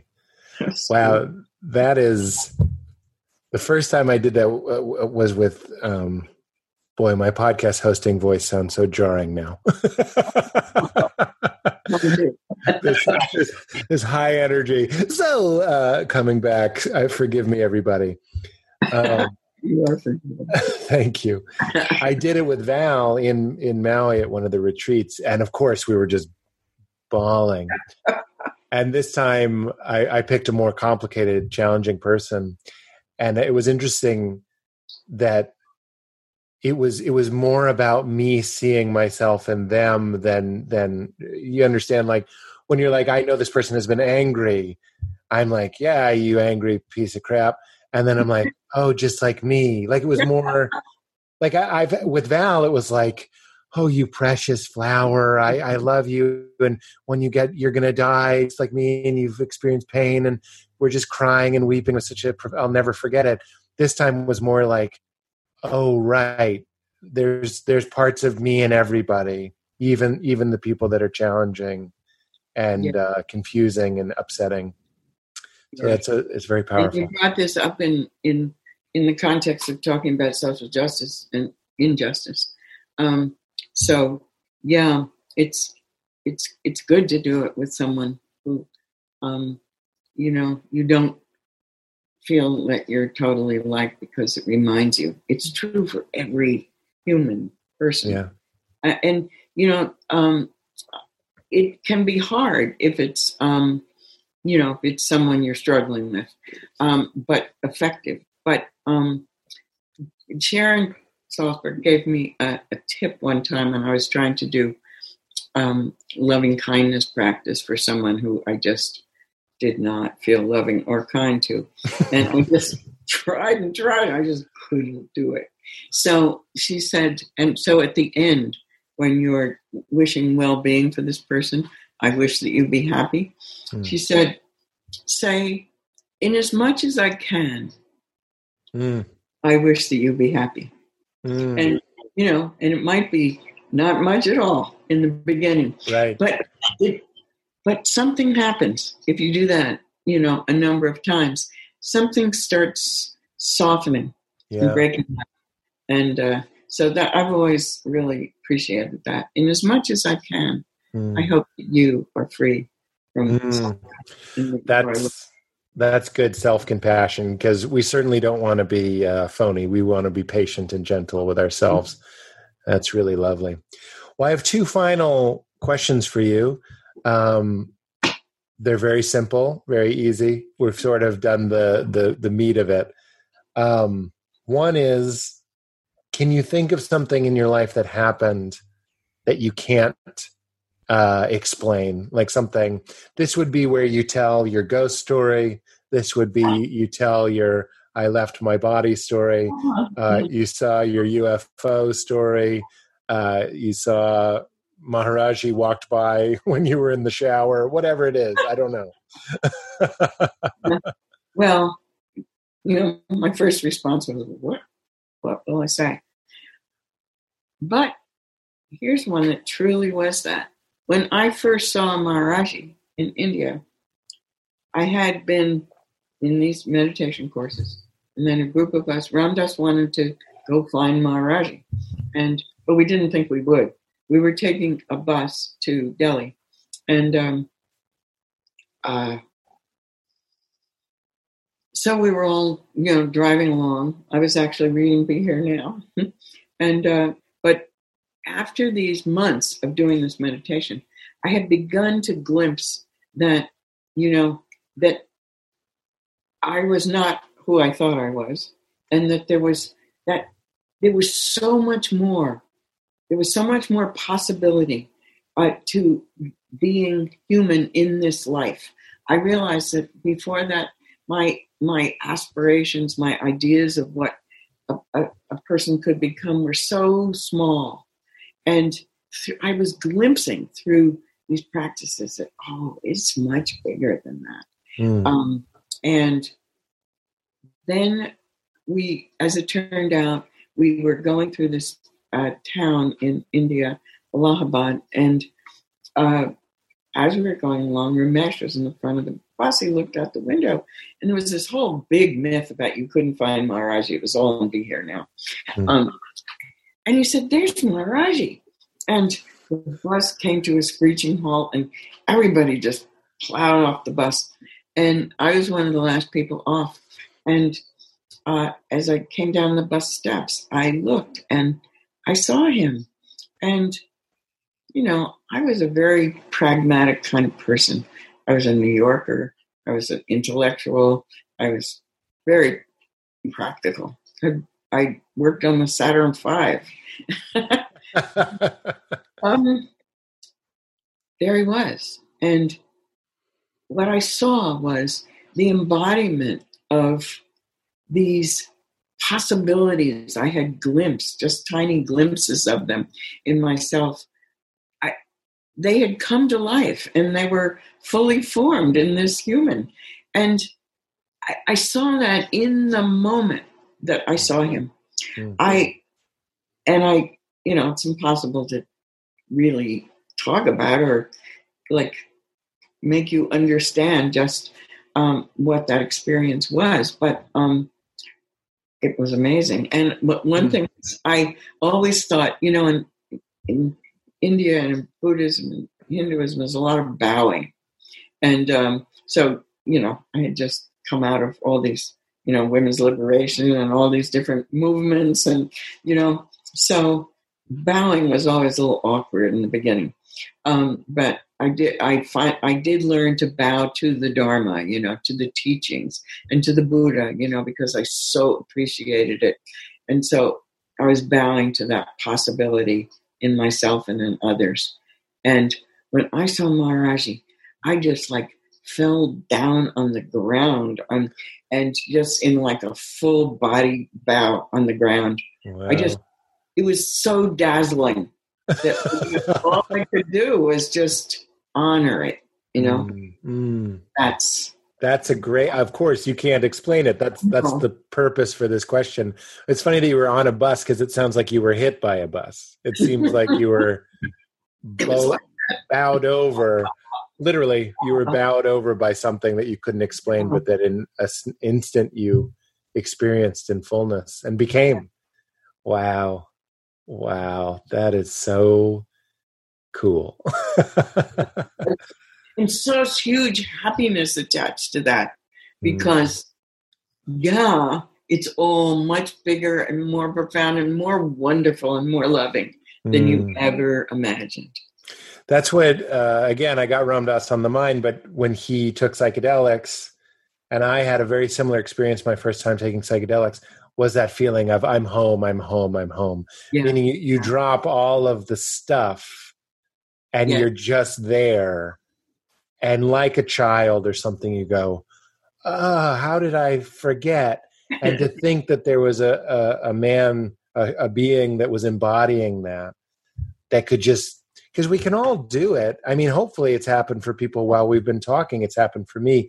You drop back into that place where you go, I'm home. And then Ram Dass also said, I put this in my book where it was like, coming back into the illusion is actually a little bit more painful. Having been, once you break out of jail, if they catch you and put you back, it's a little bit worse because you remember how clear the night sky was when you broke out. But that's the game. That's what we're playing. That's what we're doing over and over. So that was lovely. The other question is lighter and easier. I don't think I asked Jack because I don't know why, but it's just, can you think of a time in your life when you laughed really, really hard? Maybe when you were younger, maybe recently. It doesn't have to be a great story, but if you were laughing to the point of tears, do you remember what happened, who you were with? Is there a great one that comes to mind? Oh. Well, I laugh a lot. But first thing that arose was our dear friend Wavy Gravius, who likes to say, if you don't have a sense of humor, it just isn't funny. I made you laugh. I know. I never met him. Is he still around? Yeah, he is. I've never met him. Pretty frail, but he is around. Yeah, he was on dying. In I put this in the book. One of the things he said about dying was, he said, he said, don't forget, it was Patrick Henry's second choice. That's right. For those of you who aren't up to date on Patrick Henry, he famously said, give me liberty or give me death. That's right. It was his second choice. That is so fun. And for all of us, I've always just taken that quote to be like, for all of us, it's our second choice. Even as I was telling you that, like, so often, this is going to sound silly, but I saw a squirrel that was dying on my street and it had been bitten by a dog. And I'm just a softie. It just is, I'm very fragile. I'm seeing, and it's just breathing that breath. And I was like, I'm just going to be with this squirrel. I know in light of everything that's going on, this isn't something I was planning on sharing, but like, it's so hard for us. We want to go with a dying person.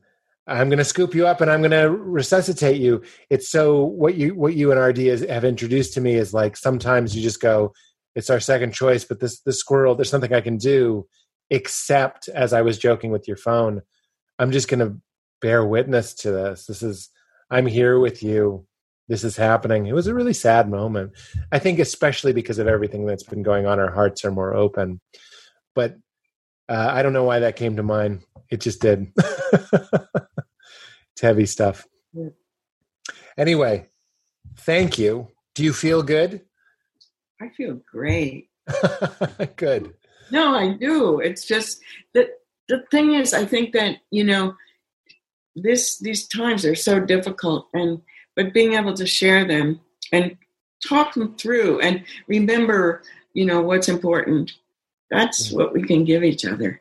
And It's so great. One of the great sadnesses of this time, I think of people who are dying alone in those, in nursing homes and hospitals, and their loved ones can't be with them. That's right. There is a way, of course, Ram Dass reminds us that you die alone, no matter who's in the room. But still, there's no loving care, no loving rock, as he said at the end. That's just so heartbreaking, and it's just a reminder that we're really important to each other. That's right. It's important to talk these things out with each other and laugh with each other. That's exactly right. That's what it was having, I didn't stay with the squirrel long enough. I was walking the baby, so I left it, and then it was just haunting me. Obviously, Val and I talked about it later. I was like, it's one of those things where there are so many people dying that can't be visited. There are so many people being murdered. I was like, it's one of those times where life is so obvious it almost seems like a bad movie. Then I'm on a walk and I see a squirrel dying, and it's like haunting me that I wasn't able to stay with it or do anything for it. I was like, yeah, Pete, that's what's in your heart right now. You're mourning, you're in agony, you're angry, and like you think it's about the squirrel. This is what all therapy and all good spiritual work tells us. It's not the squirrel, baby. It's the whole predicament. Yeah. And anything that can get us talking and ideally laughing and sharing and loving, even if they're horrible things, if they can bring us back to that, then that's a little bit of light in there. Yeah. And I do want to underscore that laughter has been so important during this time. Humor, even if you can't bring yourself to laugh, but you usually can. Yeah. But I just, fun, like not very good cartoons, Even Colbert trying from his home to be somewhat funny, it's so important. It does take you out of being so attached to your stuff. Oh, for sure. Thank you. Oh, I honor humor. I honor it too. I don't know if you're on the Lama Surya Das text chain. He's always texting those cartoons. And I'm like, it's so funny. Some of the wisest people I know are the people that are trying to keep some of that, even if it's corny, some humor going. Yeah. Which is what Wavy Gravy, I believe that was a big part of his role in all of that serious work. Absolutely.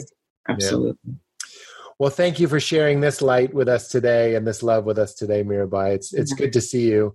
I wish, it's funny, you told that story about being with Maharaji. I heard you say this in another interview, in a rose garden and all these hippies, and there's Maharaji and you're all feeling love. And as a Catholic girl, you were like, this is heaven.